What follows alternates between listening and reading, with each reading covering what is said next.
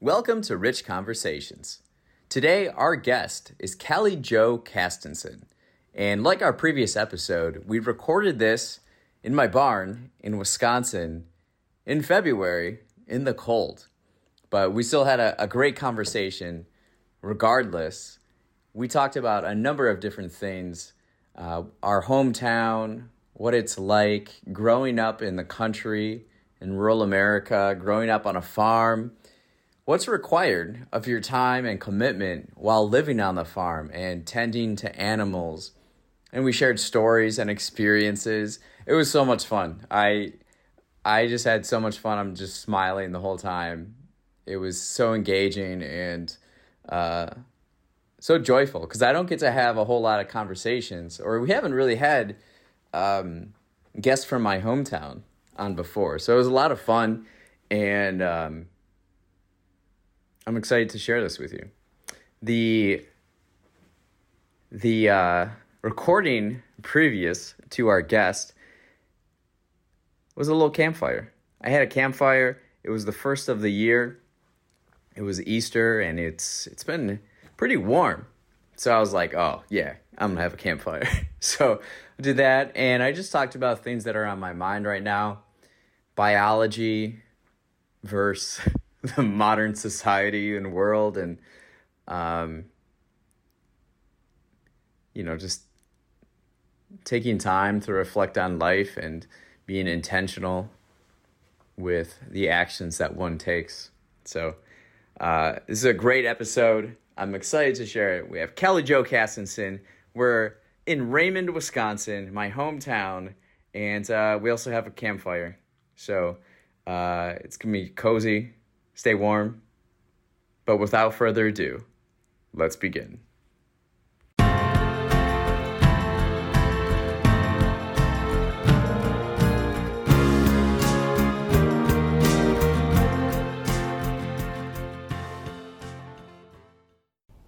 This is the first fire of the year. I've just missed this so much. It's Easter. Was it April 9th? It's April 9th.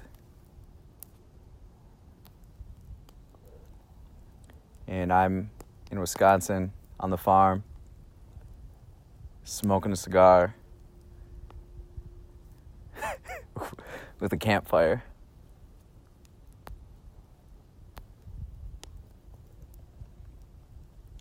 Do you ever have moments where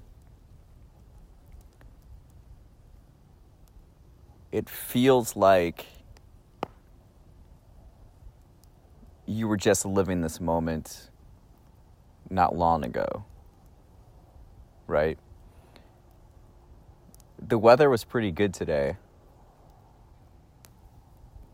Sunny. Did it hit 70? It might have hit 70. And you think, wow, it's almost spring and summer again. And you think, oh, winter wasn't that bad. And here we are again, right? Just like that. Like time passes. And it seems like not long ago,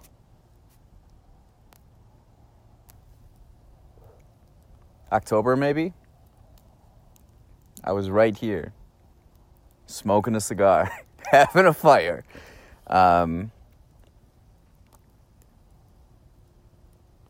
got to figure out a lighting situation for nighttime. Right now, I'm using the Gator, which is this all-terrain kind of vehicle on the farm, John Deere, and that's what we're using for lighting. The campfire has this kind of mystique lighting, but I'm still pretty dark in it. But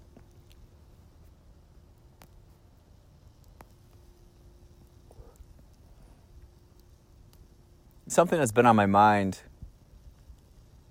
has just been time, biology, the human experience, and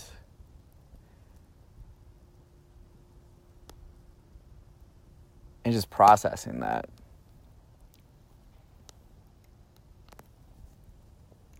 There are few places better to think about the human experience and the human story than in front of a fire. There's something so magical, mystical about fire. Fire. It's quite beautiful. You just sit here and watch the fire endlessly.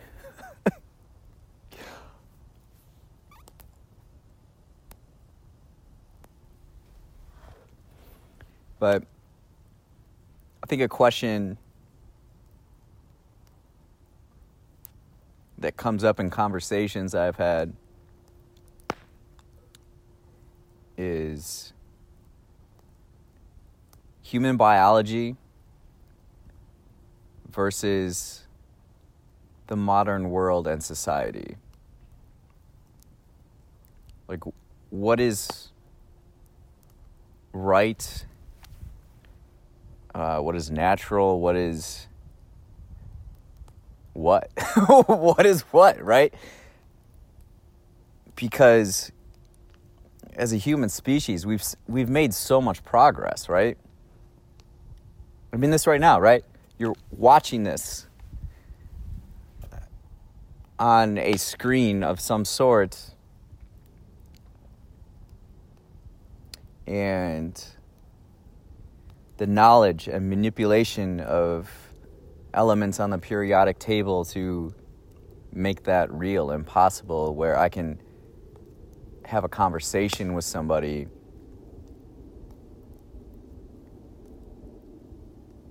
somewhere else and at a different time. It is quite multidimensional when you think about it, but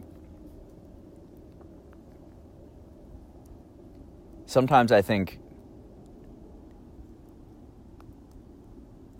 we believe today, contemporary humans, that we're smarter than previous humans. And because of that, it gives us kind of this built-in excuse to try all these untested ideas that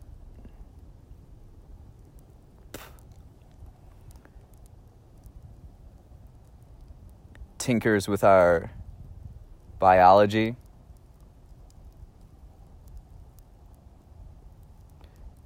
Biotechnology is one of the biggest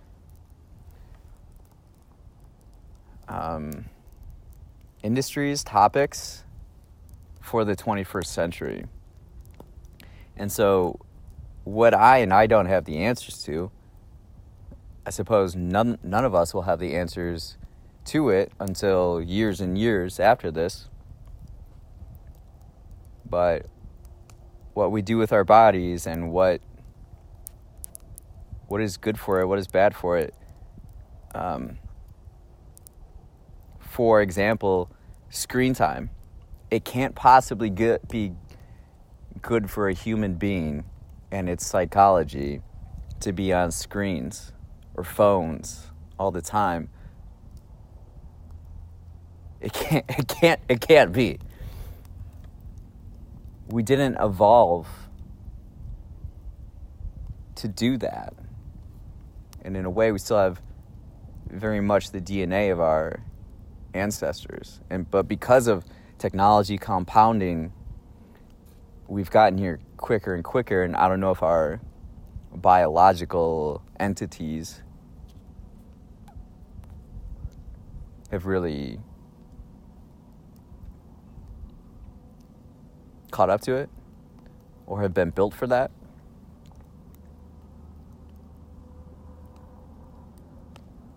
Someone mentioned to me the other day that the reason why our vision is the way it is in a human is because we had to detect snakes when we're on the ground, in the savannah, of Africa.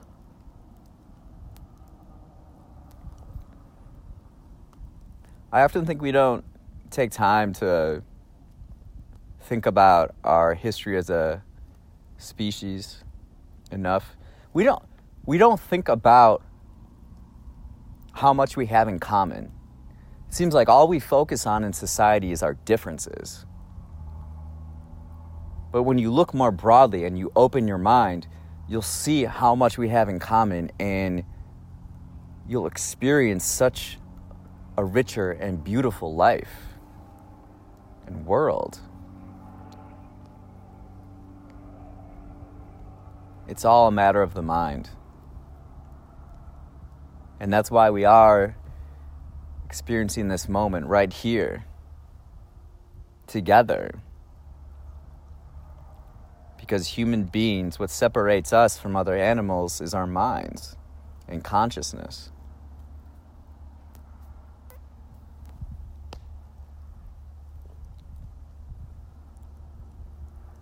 So if you think about it, our consciousness is our biggest advantage. But it seems that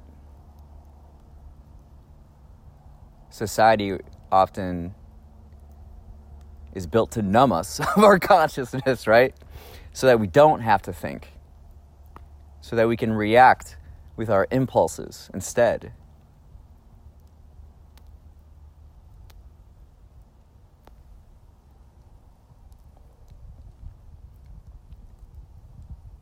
I live in Chicago right now. And I come up to Wisconsin and I can't wait to do this. Be at a fire. Listen to the insects, frogs, see the stars. It's awesome.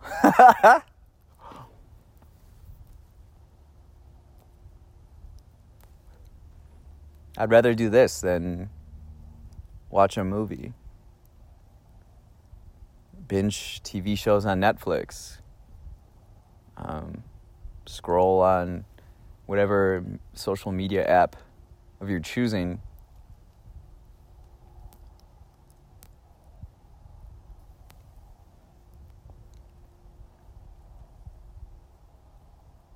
Stillness, silence. The beauty and greatness of life is in the silence, in the pauses. In the pauses, right?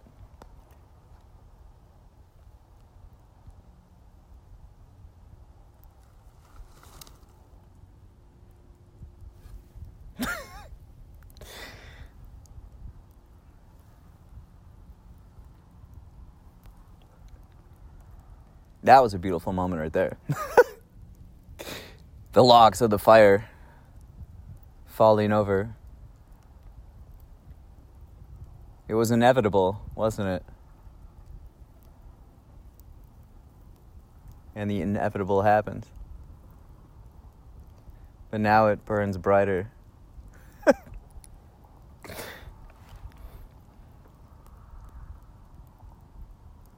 Life is interesting right now.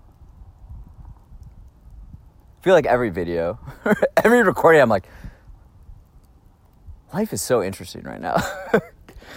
But it is. I had a deep conversation the other night with a couple of coworkers. It was a slower night at the bar.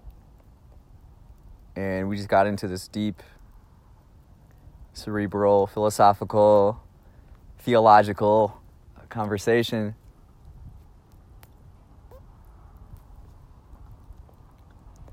And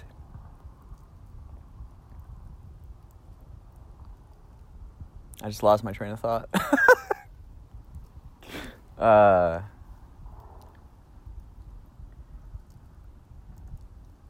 Yes. So I was discussing how I've trained my mind over the years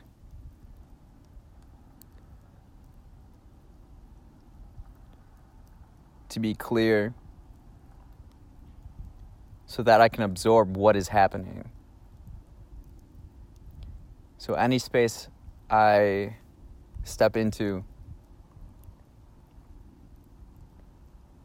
I gather information around me to observe what is happening right now.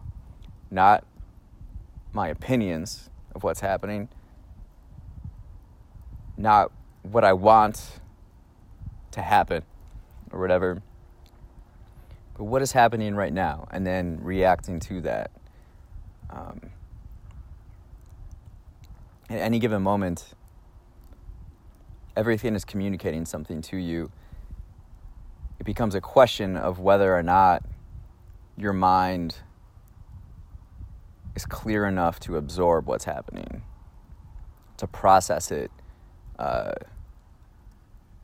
without bias or ego involved.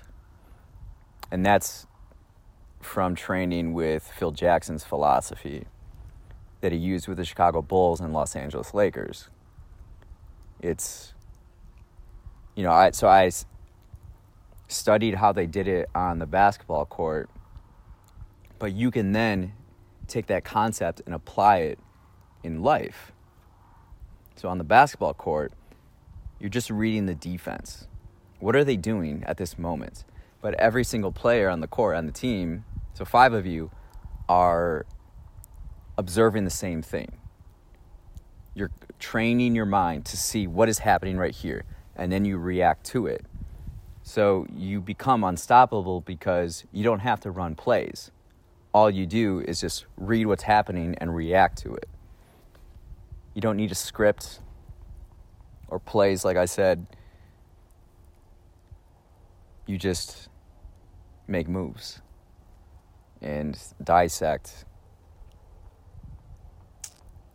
the field of play. So it feels very similar to playing a video game. And when you feel like your life is similar to a video game, it's really interesting and fun, where every action you take, it means something. It's a step towards something. It's action. And I often have trouble watching movies because I don't think they're as interesting. I feel very passive and anxious when I watch movies.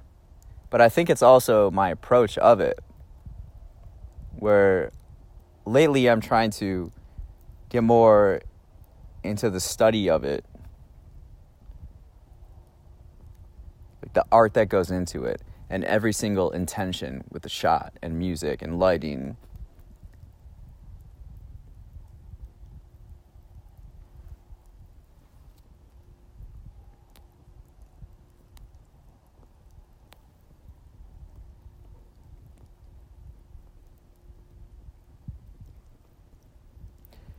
This is the first fire of the year. I played basketball outside for the first time this year too. And it feels like a new beginning.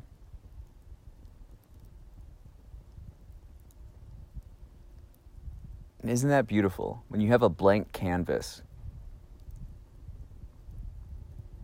and you can paint whatever picture you desire?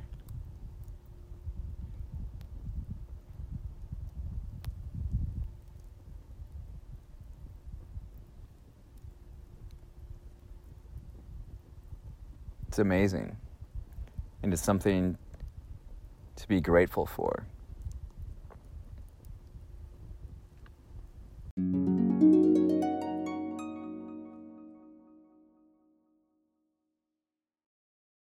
All right, welcome to Rich Conversations. This is another hometown edition. We are back in my barn, and we are joined by the lovely Kallie Jo Coates. Welcome to the show. Thank you. I'm excited to be here. So you're on a farm. You have a barn. How does this barn compare to yours? They're very, very similar. We were talking earlier a little bit. I watched a pigeon fly through, and I feel like that's kind of a thing of a barn, like a pigeon, these couple pigeons that just live here, and even just birds in general. But in terms of like the old structure and all the work that it went to make a barn is so prevalent and easy to see. It's so cool. Those pigeons, though, they are like the bane of my existence. Yes. I mean, just look. They make such a mess. That's what we have 2 of them, and they are so Just noisy. 2? I feel like we have just like it's revolving door. Yeah, it's like a resort for pigeons. Just come in, invite all their friends. Yep. And they find all the cracks to fly into, which is That's what's so tough about it. Like Yeah. we have I don't know if you can see right here. I suppose that's open. the one door up top there. So maybe that's why they're getting in. Yeah. But over there we have like a caged entry. Then there's like up at the top. But then they can come through the bottom too. And Oh yeah.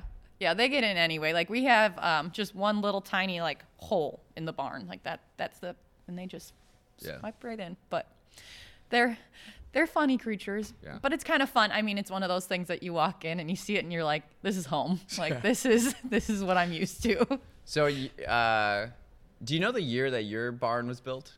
I don't know the exact year. They've thrown out the late 1800s.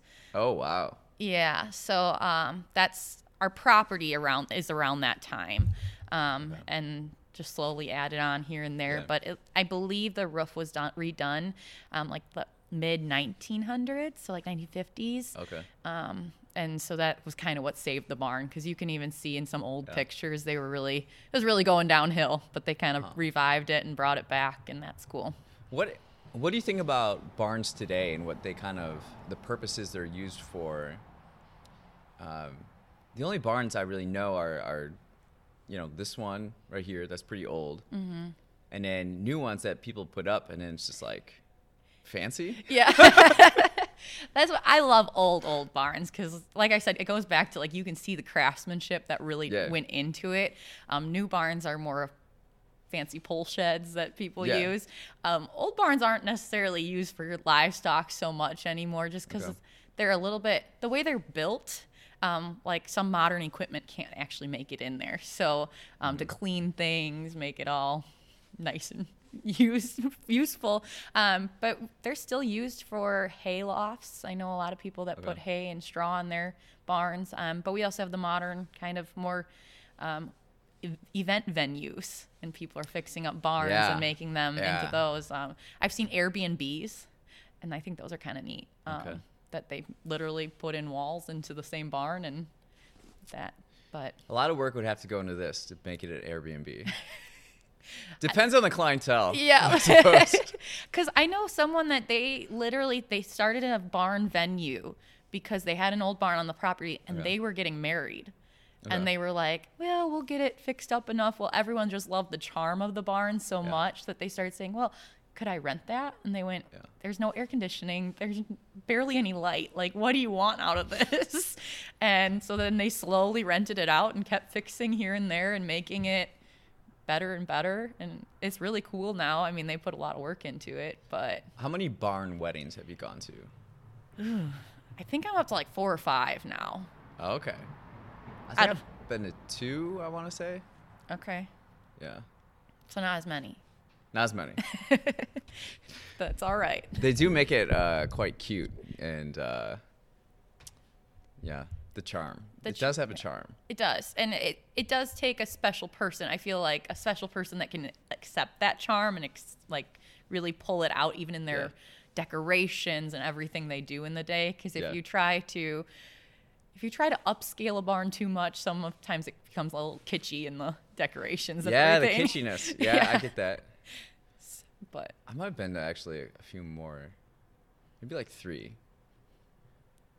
This one I went to in Illinois, in like rural Illinois. This barn was probably like 3 times this size. Oh, okay. And they had like a whole loft, and they had like old cars in the loft. That's awesome. And just like a whole big thing. I think I might know which barn you're talking about.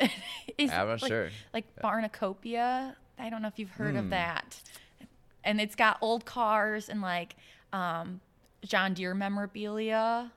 Maybe? No. Maybe. No. There's definitely memorabilia. Yeah. That's kind of like the the dream barn. Yeah. That's yes. like. We have actually, a friend of mine that I went to college with, his family was friends with the family that made Barnacopia. I don't know if that's the same barn you're talking about, but that's a 3-story barn and like has so much memorabilia. And so when we went, they helped build some of that and do things. So we went and saw it and had like this one-on-one tour, and it was so cool that how they went about building the barn and putting all of their mementos they had gotten through the years so that they had a place to store them. Yeah, it has a charm to it, and that's like why I got like this little setup. I was telling you earlier, like I got this makeshift studio in the barn. You know, it's February. We're recording this in February, and it's it's not warm. No, it's not as bad as I was expecting, though. Like, it's not too bad. But yeah, the cuteness of it, and it's cool. Well, some people have memorabilia. We just have like old license plates from my dad. We got an old milk jug. I don't even think you can see it in the shot. And then we have a globe that's basically being held up by the wall. It has to like lean against the wall to stand. But yeah, there's like a charm to it. Yeah, there is. That's a charm. what I'm trying to capture with the video, the podcast. So we'll see. But it's a work in progress. I figure I could have something like this, so then when I want to talk to Wisconsin guests, they can come to my studio in the barn. In the barn. But its own little name, in the barn. Yeah. So, but we both grew up in the town of Raymond. How would you describe Raymond?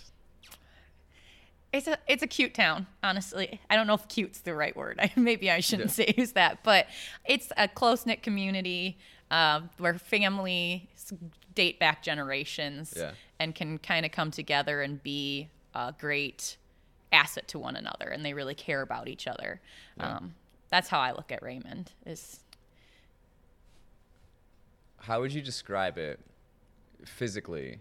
To people that are unaware of it. Yeah, so we are an odd town that we're right on the cusp of urbanness, I feel like.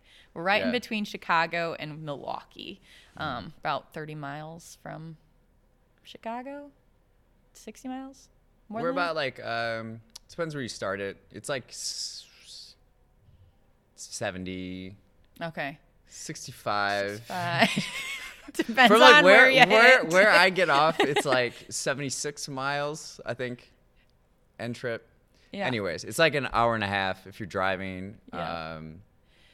And we're right on the on the highway. Hour 15 if you're taking the 94. Yeah. And then we're like 30 minutes from Milwaukee. Yeah, it's just a hop and a skip. But you can literally, the interstate runs right on the east side of the town, so you can just hop off into the town and do your thing. There's not tons of there's no box stores in Raymond. I don't know. It's all kind of more small business. Fireworks stores. We're known for our fireworks. Yes. 2 fireworks stores. 2 fireworks stores. And then a couple construction-esque. We now have a internet service. Evergent moved in town by the grade school area. See, I didn't know about that. Like, so I live in Chicago, but, I come back once a month, once every 6 weeks or so. Those watching might understand this, or I've probably said this before, but like I have this life philosophy that humans are either meant to be in nature or with each other.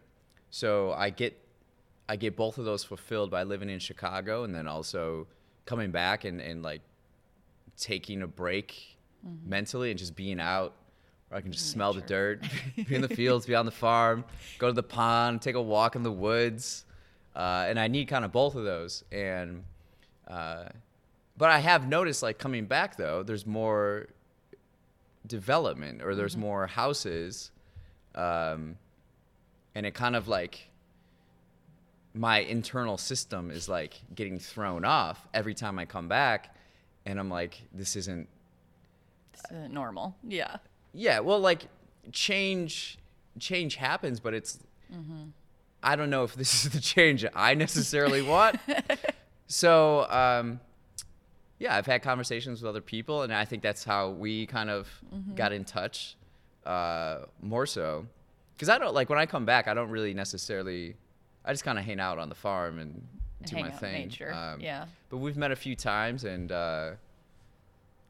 what's your perspective on it? Yeah, so I actually grew up technically in the town over, because I was in North Cape area, but we had family ties always to Raymond. Right, so we came here all the time, and like Raymond 4-H was our thing, and my family owns a business here in This Raymond. is like a half mile. Yeah, it's not much difference. So it was always Raymond was the town. So when we bought our house in Raymond, and watching things start to build up, it's kind of sad, and it's kind of, you just wonder, you talk about the loss of farmland, and you talk about how there's no farmers that want to take over. Well, I wouldn't say that's necessarily the case, especially to people I've talked to in the area. They want to take it over. However, farmland is less valuable than developmental land. Yeah. So if you can sell your farmland for more money, that's the option people are taking at this time. So it's hard to see. It's understandable to some extent. But for me, I get really sad watching it all. Kind of a house pop up here, or subdivision over there, just little by little, because you just start losing that charm and character of the town. It is. It starts to look like every other place. Yeah. And places I don't like spending time in. So it's like, to me, and Kallie Jo and I have talked about this, and it's like, it's almost like this point of time, or you sense this, you have this sense of like, well, we should, if we don't like it, if I don't like it, or if you don't like it, or if we don't like it, we should get together and discuss it, right? Because otherwise it'll just happen. Just without any input. By physics or gravity, it will just happen. And so in order, so it's like a point of inflection for a community to come together and say, like, who are we? Who were we? Who are we now? What do we want to become? Who do we want to become? And take steps to take initiative to do that, right? Yeah, and start having those conversations and Yeah. be open about it. I think there's a lot of people who internally feel it, where they don't express their concerns. And then there's also the people who do express their concerns but might not know how to get to the same people with the same like-minded concerns. Yeah, it's interesting. It's nothing is necessarily good or bad. It's just a matter of defining as a community, like, what do we want? Yeah. Because then once you decide that, and you get more people sharing the same values, then that's when you can start to make headway and make progress. Make change. Yeah, so we've been in like preliminary discussions, you and I, of like, okay, well we're on the same page, yeah. Who else is on the same page? And so we're actively, taking steps to try to find other people and communicate and organize like that. So. Yeah, and it's a slow process, but it's definitely a process that needs to happen, and so, or that's how I see it. If you want to make progress, or if you want something, you have to try, right? Yeah. Otherwise, That's it will not happen. Yes. This is very, very simple in life, right? If you want something, no one's just going to give it to you, especially if they don't know, right? You have to make known, and you have to work at it. Yeah, you have to put forth the effort. So that's here. I love Raymond. Yeah, it is. It's a nice town. It really is. It is. And I don't want it to become something generic like I noticed with other areas. It's too easy to fall into that. It's easy to put up houses and do this and this and this and bring people, especially where we're located. If it weren't for where we're located, that's easy to me. What's more, but if you take the harder road and you really work at it and you keep the town the way, like keep that character and you work at that, I think that's more important. And also you can like benefit from staying true to who you are. Like in the long run, it's more lucrative is probably the wrong word, but like the more you are yourself, which is different from everybody else, the more you'll stand out. Makes you special. Makes you special, and everybody can benefit from it. So those are some of the things that we've been talking about off camera, stuff like that. It was quite beautiful. And now, so you're on a farm. Yep. How many animals do you have? Well, right now we have just 7 feeder calves and 130 laying hens. 130. I was telling my friends this. I was like, I think she said 66. That's what we started with. Well, so I wanted 6. That's what I wanted. I knew there was like a 6 in there. Yes, I wanted 6 because when I moved in with my husband, we were actually just in Caledonia, and the house we moved into didn't really have land or buildings or anything, and I was I need something for me to take care of because I grew up on a farm and I need that daily structure of chores at night, chores in the morning. Like, interesting. So I wanted 6 chickens so that I could take care of them in the morning and at night, which turned into, well, if you're going to get 6, you might as well get 60. So then we had a bigger coop, and it becomes more of than what I expected. And then we actually started selling the eggs, and it was like, oh, okay, now we need like 130, and I have another 50 coming in April. Wow. So it's a little bit more than I expected, and I laugh because I was never... So now you really got some structure. Yeah, we really have structure, morning and night. And I have to say I like the cattle more, so that's why we had to get the cattle in the mixture. But the chickens they've taken on a mind of like more to the operation than I ever expected. So what's the daily... So you have 7 cattle and 130 hens. Yes. What is your daily? What are chores? What does your day look like? So in the morning, it's always feeding and watering, making sure everything is taken care of for both the cattle and the chickens, and then during the day, I do about my regular business, working on different things. And then 4 o'clock is like my time, 4:30. If it hits 5 o'clock, I'm too late. But I go outside and then I feed them all again, make sure there's water, and then we collect all the eggs that later at night then too. So how many eggs are you per day? Well, right now we're down a little bit because it's cold out, and chickens are actually they lay based on the sunlight. So when the days get shorter, they lay less. When the days get longer, they lay more. So right now they are laying we're at like 70 to 80 a day. And then once it gets summertime, we should be back up to 100 or so a day. Okay. And then we do like monthly, we clean them out and do all the good things, but that doesn't have to happen every day, like making your bed or such. It's a little different. But keeping up on that end. So it's not super time intensive. Honestly, I spend about an hour a day with them, but in terms of the structure is my big thing, because it's like every day I have to do this, and they depend on me because they can't do it themselves, which is a good feeling. This is something people that didn't grow up in the country don't understand. Because, I'm in Chicago, and people are like, I just want to get away from everything. Just like live on a farm. Just have my own farm and raise animals. And I'm like, Are you sure? Are you sure about that? Because you have to be attentive to the animals every day, twice a day. It's a huge time commitment, and the commitment is the big thing, because like you can't just go out of town like you on a spur. And that's, my husband didn't grow up on a farm, so that's the thing he's getting used to, of like, no, we want to go away for a weekend. Well, we need to have it lined up. Someone's taking care of them in the morning, someone's there at night, and have that all figured out before we just jet off somewhere. Yeah, it's like a logistical labyrinth. Yeah, and that's the thing that I've run into in talking to people who also think they want a farm, and then they make it, they have their chickens for about 2 months. We've had people that they advertise their chickens, they want to get rid of them, and we're like, well, maybe we'll take on a couple more. Sometimes it's all dependent, but they've said like, this is too much work. I didn't realize all the work that went into it. And it's like, well, yeah, they're living creatures too. They need to be cared for correctly.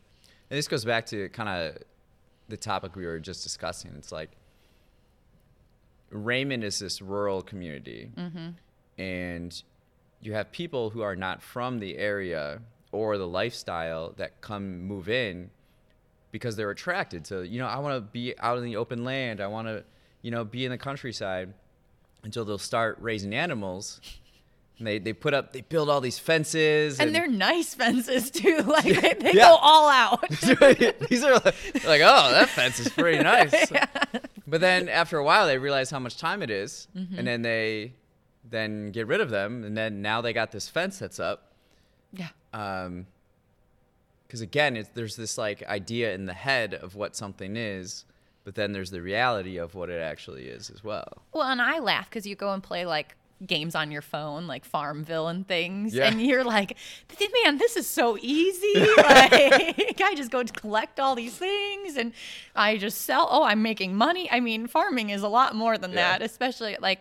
So we talk about like the animals and what we have on our farm, but like, so my family farms more than just. They actually crop farm, and my husband works on a farm, and they do essentially soybeans and corn and wheat, and so you're now mixing in straw, and you're trying to keep everything going all at the same time. And most days in the summer, I'd say he's gone from like 7 to 9 at night, and it's a different lifestyle, and you get used to it. And he makes comments of, "Oh, I can't believe you can handle this. You're home alone a lot." I'm like, it is what it is, but you get people who've never been around that, and well, I don't want to have to give up this to be able to do that. And it's a trade-off. And those games that you play do not show that at all. And even like you watch like TV shows about farming or things, it's like you don't see any of the struggles or anything. So you start to struggle and you go, why are we doing this? Unless you have it ingrained in you that this is a really good thing, this is what you want to do. It's easy to say, oh, let's just go do something else and give this up. And then time comes when egg prices are super high. And, well, not for me. Okay, elaborate on this, because people are like, there was this whole, I think they've come down a bit now, but. Just a hair. Explain the increase in egg prices. Oh, there's a lot of things going into it, quite honestly. So what we really saw was the avian flu went through. I don't know if you saw headlines about that. And they had to, essentially, if a flock was found with that, they had to kill all the birds within that flock. So you had hundreds of thousands of birds getting killed off, and then now we have to replenish that stock. And it's not just that you buy chicks and they start laying eggs. It takes 6 to 7 months. I think it is 6. Might not be remembering that off the top of my head right, but it takes time to replenish that and get it going again. So we had that going on in the background. Well, now we also have with corn and soybeans and wheat and different things that you put into the feed. That has also been at record high prices right now. So your feed costs are also increasing considerably. And one thing we saw too is then all of a sudden with paper and packaging costs, our carton costs went up.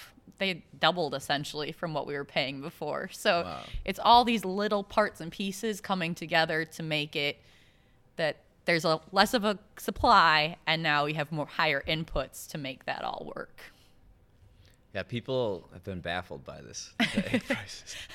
I don't 100% blame them, because it was kind of like weird, and we've always just kind of kept our prices the same because our inputs are about the same other than the egg cartons. And then it was slowly, people were calling me, did you see how much they are in the grocery store? No, I don't look for eggs in the grocery store. I paid $7 today. This is like a huge thing. This was such a major thing. Yes, and I'm getting phone calls, and I'm like, okay. So did you increase your prices, or? We only went up $1 on our large eggs, and then we divide them. We do small and mediums, large and extra large, because different chickens lay different sized eggs. Okay. So I felt bad selling the smaller eggs at the regular cost.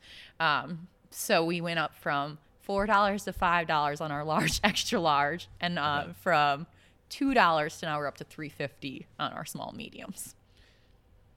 How would you describe the difference between your eggs, the taste of your eggs, and the quality of your eggs versus what you find in the grocery store? So the biggest thing, and one of the biggest misconceptions, is that brown eggs are better. And that's not necessarily a fact. The egg color is really just dependent on the bird and the species, or the breed, essentially it is. But the biggest difference is the different feed that we're feeding. For us, we actually mix our own feed and know exactly what we're putting in. And mind you, like the bigger farms aren't necessarily putting anything bad in, but they have bigger batches. They're just doing things a little differently. But the biggest thing is from farm to counter, essentially. We can get it from our farm to the counter within a day, 2 days.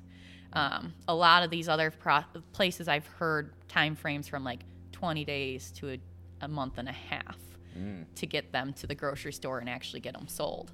So you have that time when the quality of the egg is slowly deteriorating over time. Yeah. So that's the biggest thing for us, at least. And we actually, and in our feed too, like I said, feed's different. For us, we actually started adding a marigold powder into it, and it makes the yolks yellower and a little more dense in nutrients, which is interesting. And we work with a nutritionist and things on that kind of stuff. But that's the big difference, especially. It's the yolk. Yes. Like fresh eggs, it's like, oh, this is so bright. It's as so bright yellow. as the sun. Yes. Yep. And that has all to do with all that kind of little things that add up to a lot. And then in the store, it's like a faded yellow. Mm-hmm. Yeah. That's interesting. So then your family runs Harry Hansen's Meat. Correct. Which is a local like meat market. Yeah, we local meat market, and we also process livestock. So there's not many local processors left, actually, even in southeastern Wisconsin. I want to say there's about 4 or 5 of us left. So we work with local farmers, and they bring in livestock, and we process them from start to finish, and also sell direct to consumer through the retail store. Best bacon. Best bacon. I feel like I've been spoiled. I can't even eat other bacon. I'm not gonna lie. we had it on my birthday. One of our Christmas gifts was some beef sticks and some bacon. There you go. From your place, and we had it. My birthday is December 27th, so I usually stay in town until like then. You know, I'm here for the holidays, and I go back to Chicago. And then so that morning we had our family over, nieces and nephews and everybody. And then we cooked up that bacon, and it was like, oh, that was good. Some of the best.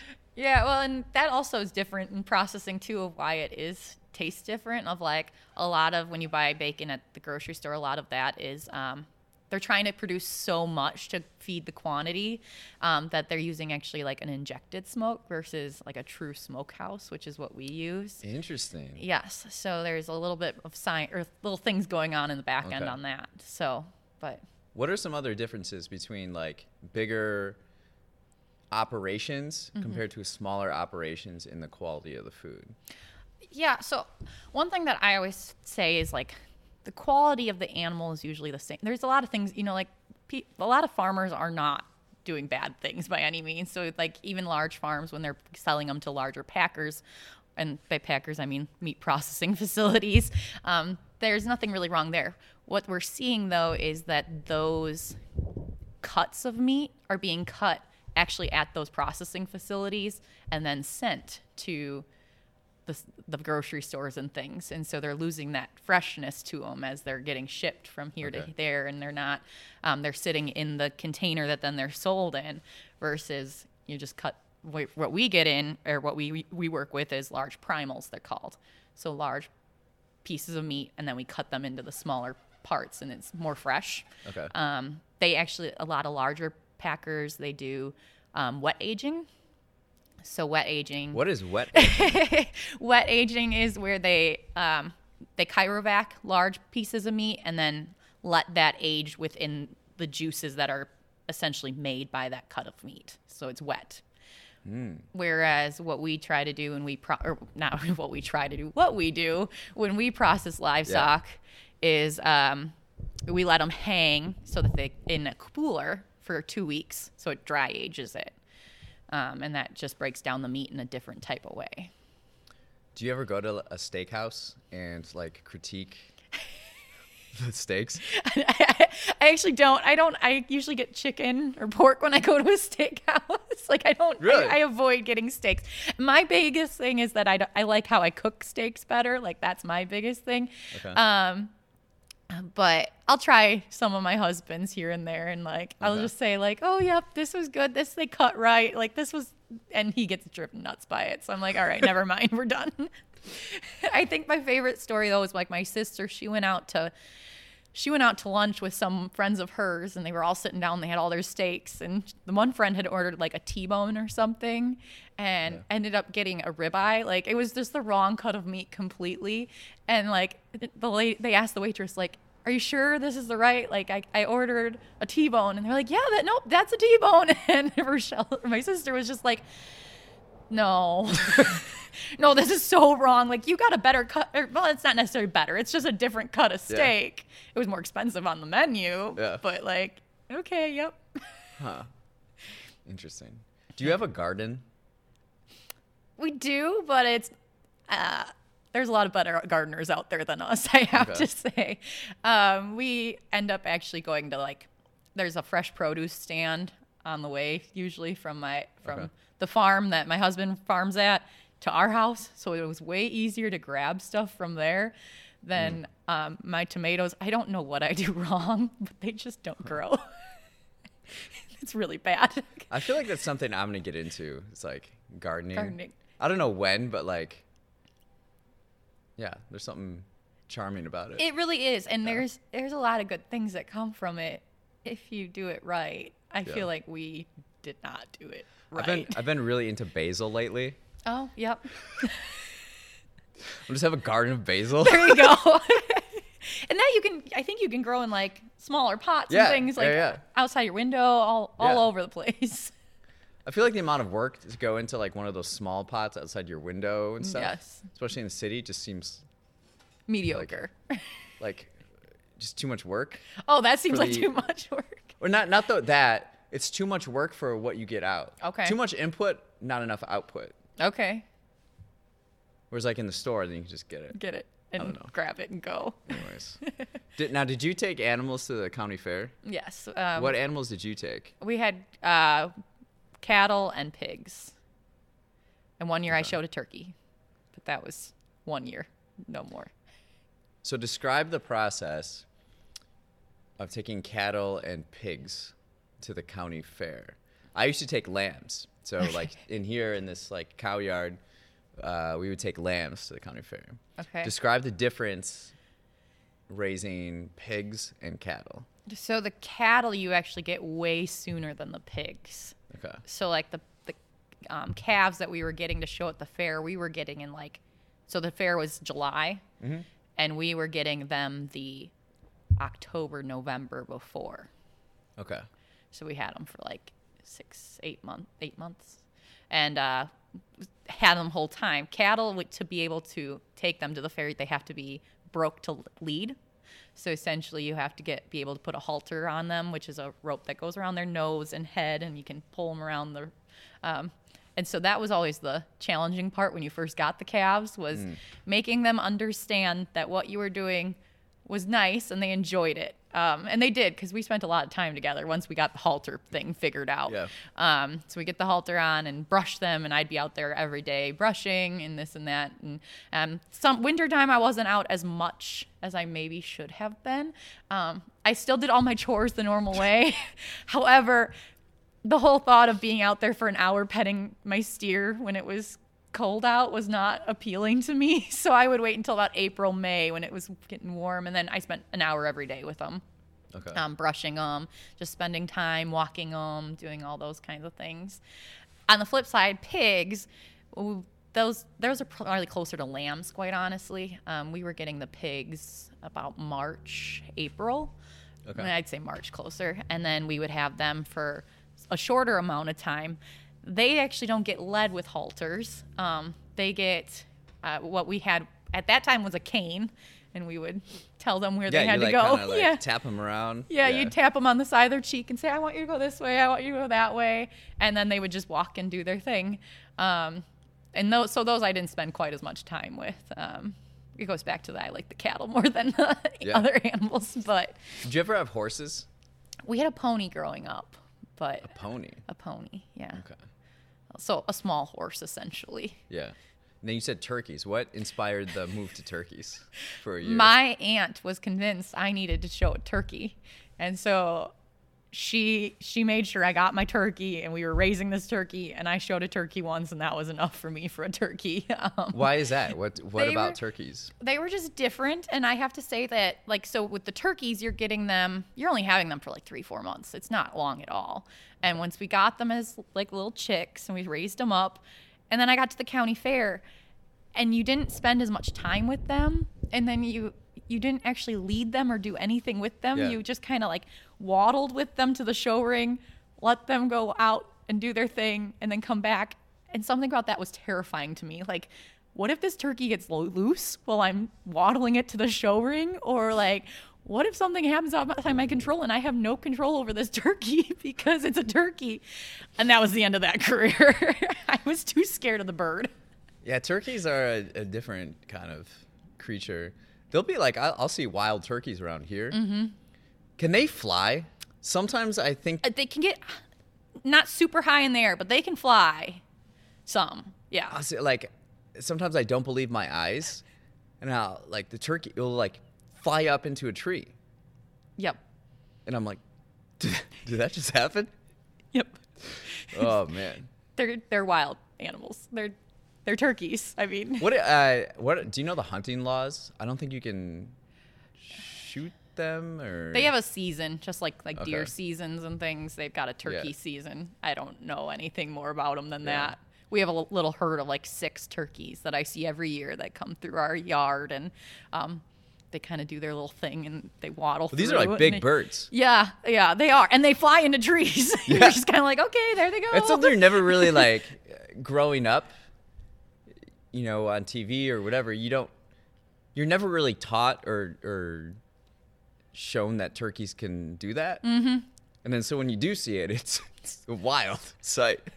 And I know for chickens, I don't know if it's same with turkeys, is our chickens can also fly, but we clip their wings when they're young.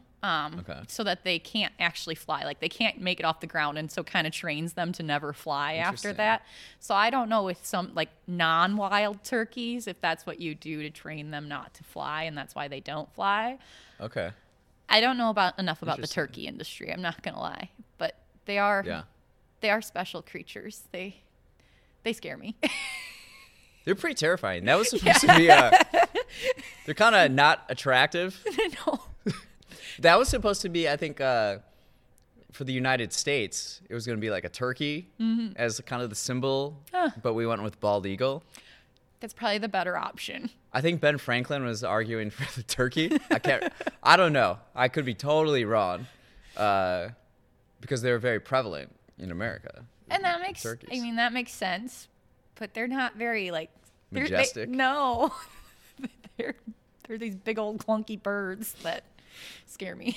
Yeah, I think it was a better move with the bald eagle. Yeah. Oh yeah. Actually, there has been one circling around here. I don't know if you've gotten to see it. I see a lot of hawks. Okay. Yeah, we've had a bald eagle. It was actually across from our house, and then I was on Facebook, and there were people spotting this bald eagle. Really? And it's been flying from here to here to here, and I'm assuming it's the same one because I don't know of many bald eagles around this area. They're not native to this area of the Midwest, no. right? Or the Midwest at all? Not that I know of. I don't think so. Where are they usually found? Out west?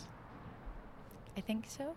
Or I don't know. I remember mountains? When I went to school in Platteville, Wisconsin, and there was actually quite a few along the Mississippi. They would have nests in there, so maybe more of and that's a little more hilly terrain, so that kind of thing. Yeah, I could see that. Yeah. I feel like bald eagles aren't interested in just flat land. No. It's too boring for them. They're we need to go. It's too boring for a lot of people, too. Go explore other things. Yeah. So, okay, so you had mentioned the county fair. Yeah. Describe the county fair. Yes. Our county fair. Our Racine County Fair. Racine County Fair. So Racine County Fair, it's actually a pretty large fair in the area. It's in Union Grove, and essentially it was started in Burlington. I want to say the first fair was in Burlington, and then it was to showcase agriculture, and then they moved it to Union Grove, and that's kind of where it has stayed. And they've built buildings, and youth. It's where youth and actually adults can show too. The youth show through youth organizations like 4-H, FFA, Girl Scouts, Boy Scouts, and they can bring pretty much any project anything under the sun that they can make, or that they can raise. So I've known people to show cattle, but I also know people who've shown their cats, and they get to exhibit that. And then we also have the open class, which is for adults to be able to showcase some of their things they're going. But it really is a community-focused event. So there's entertainment there, between bands and a demo derby, and there's also things for kids, so it's more family friendly, where there's amusement rides and also petting zoos, and also don't forget the tractor pull. Oh, the tractor pull, yes, the tractor pull is a big one. It brings in a lot of people.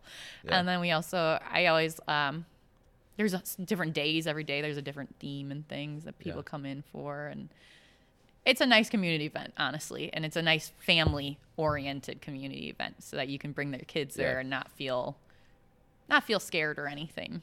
Yeah, as you've gotten older, have you been going to the county fair yearly as well? Same. Yeah. Yep. I am a diehard county fair goer. So. Did you ever run for like county fair? The fairest of the fair. Yeah, I was the fairest of fair 2016. 2016. Yes, that was a big deal.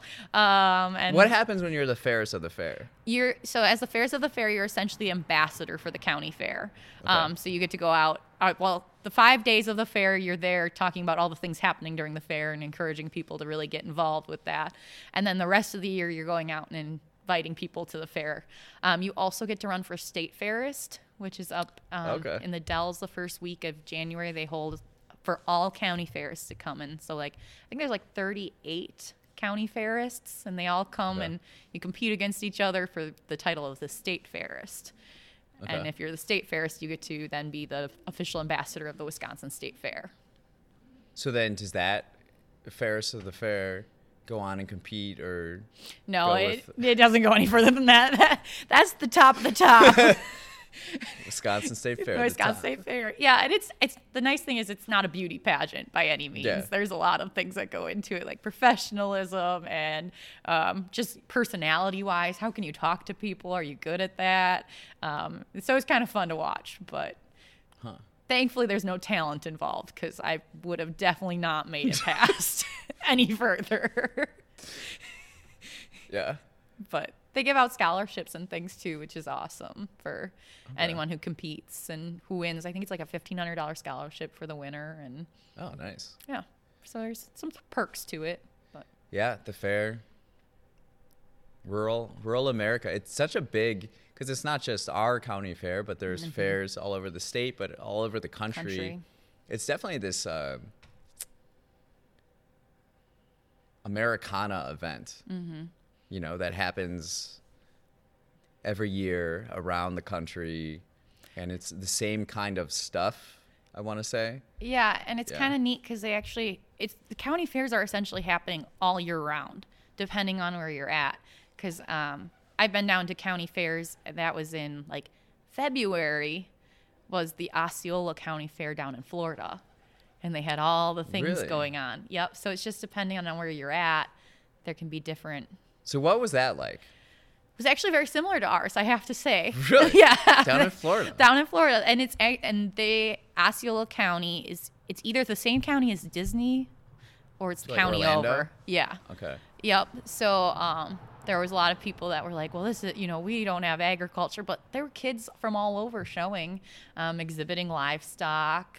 The same kind of livestock? Or they got gators and flamingos and stuff? No, the same kind.